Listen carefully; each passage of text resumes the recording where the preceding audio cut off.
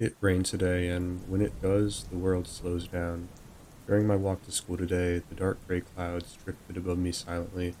The raindrops masked the sound of cars on the street, and a gentle breeze crept its way through my jacket. And then I noticed the worms, hundreds of them, scattered across the pavement, as I had to dodge them left and right, their wiggling bodies being a signifier to the aftermath of a rainstorm I didn't see. And it wasn't until this minor interaction with the worms that I realized it was going to be a good day today. Rain is weird. Too little rain and you long for thunderstorms to roll in, and too much rain and you beg for sunshine and warm weather. It's difficult to always find a balance of both. If you look into the culture that surrounds us, it's interesting how there's always such a wide variety of perceptions of rain. In the music world, rain is often associated with depression and loneliness. In film, however, rain is used to represent separation, a setback for a character, or even a dance number. When rain is used for a specific reason, it can be a powerful tool to make an audience feel what you want them to feel. Rain can be used just as effectively as lighting in a movie or lyrics in a song. But I've never really understood rain. When I think about the relationship between rain and my childhood, I knew what it was and I knew how it sounded, but I didn't know how it made me feel. All I remember is the experiences rain provided heavily impacted how I feel about it today, whether it was jumping in puddles just because I wanted to or drinking rainwater not knowing how dirty it actually was. These simple activities are long gone and are nothing but a nostalgic connection to what rain used to be. Nostalgia is a unique emotion because we all attach ourselves to our past in different ways. My forms of nostalgia may not be the same as yours, they just overlap on occasion. I would still argue, though, that one of these biggest overlaps is rain. We write songs about it, we dance in it, we get sad because of it, and yet we still love it with everything we have. When I was young, rain meant that school would be over soon. It meant that my worries and responsibilities would dissipate, and summer would give me time to do the things I actually wanted to do. I could see my friends, I could play Minecraft until my parents yelled at me to go to sleep, and I could wake up whenever I wanted to. But rain and nostalgia have another thing in common. They aren't always for the best. One of the most popular emotions paired with rain is sadness. From a psychological perspective, rain is often associated this way because of a dip in serotonin levels due to the lack of sunshine. It can keep us isolated from others, cancel our plans, or even be a slight reminder of winter weather.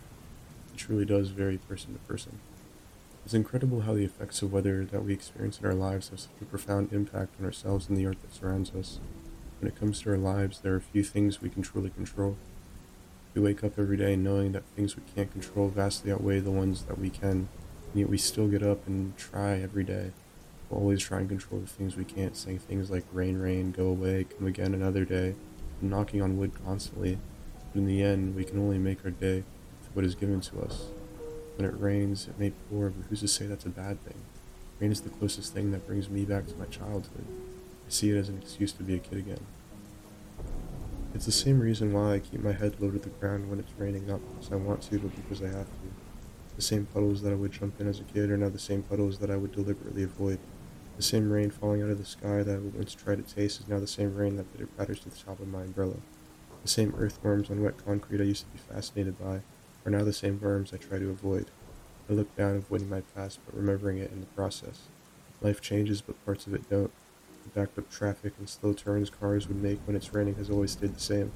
The earthy sweet smell when rain falls to the dirt has always been there. The size and location of the puddles have never seemed to change. The rain continues to keep falling, and the hundreds of worms in concrete have yet to disappear. So why? Why is everything so familiar yet so distant? The answer is simple. We've grown up. But what exactly is growing up? Some define growing up as reaching a certain age, while others consider it as reaching a certain milestone, such as getting a car or getting a job. But I view it differently. These things aren't growing up, these things are just what happens when you've already grown up. Growing up is all the little things. It's the waiter at Islands forgetting to give you the kids' menu after being seated at table 7. It's your parents forgetting that your favorite seat in the car is at the back and not the passenger seat. It's the sleepless nights playing hide and seek at a friend's house that they've forgotten to invite you to. It's the world forgetting your past, society remembering that you've grown up. And with growing up, there comes the last time for everything. There will be no more trips to the playground, no more action figures bought from Toys R Us, no more pillow forts made when having sleepover parties with friends, no more Pokemon cards to collect, and no more time to be a kid again.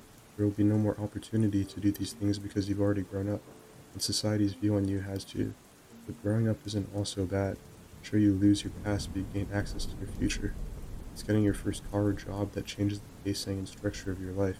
It gives you access to explore things that you were once too young to do, but at the same time, you lose things that you are now viewed as too old to do. Rain is a symbol for life and what we experience as it comes and goes, and is always out of our control. Some enjoy it while others despise it, but for all of us, it can be used as a gateway back into our past. When I got out of class this morning, the concrete had all dried, the sweet smell of rain had dissipated, and the sun began to shine again. Reflecting back, I felt a little sad, not because of missing the storm, nor because of longing for another nostalgic high that rain often brings with it, but instead I was sad about the fact that I'll never know when I'm creating a strong enough memory for nostalgia. It seems like the most powerful moments pass by in my everyday life, and I don't even recognize them until years later. I can only hope that the great memories outweigh the bad and the nostalgic emotions continue until one day I pass on. But until I see my last storm, I'll keep counting the worms on the sidewalk ahead.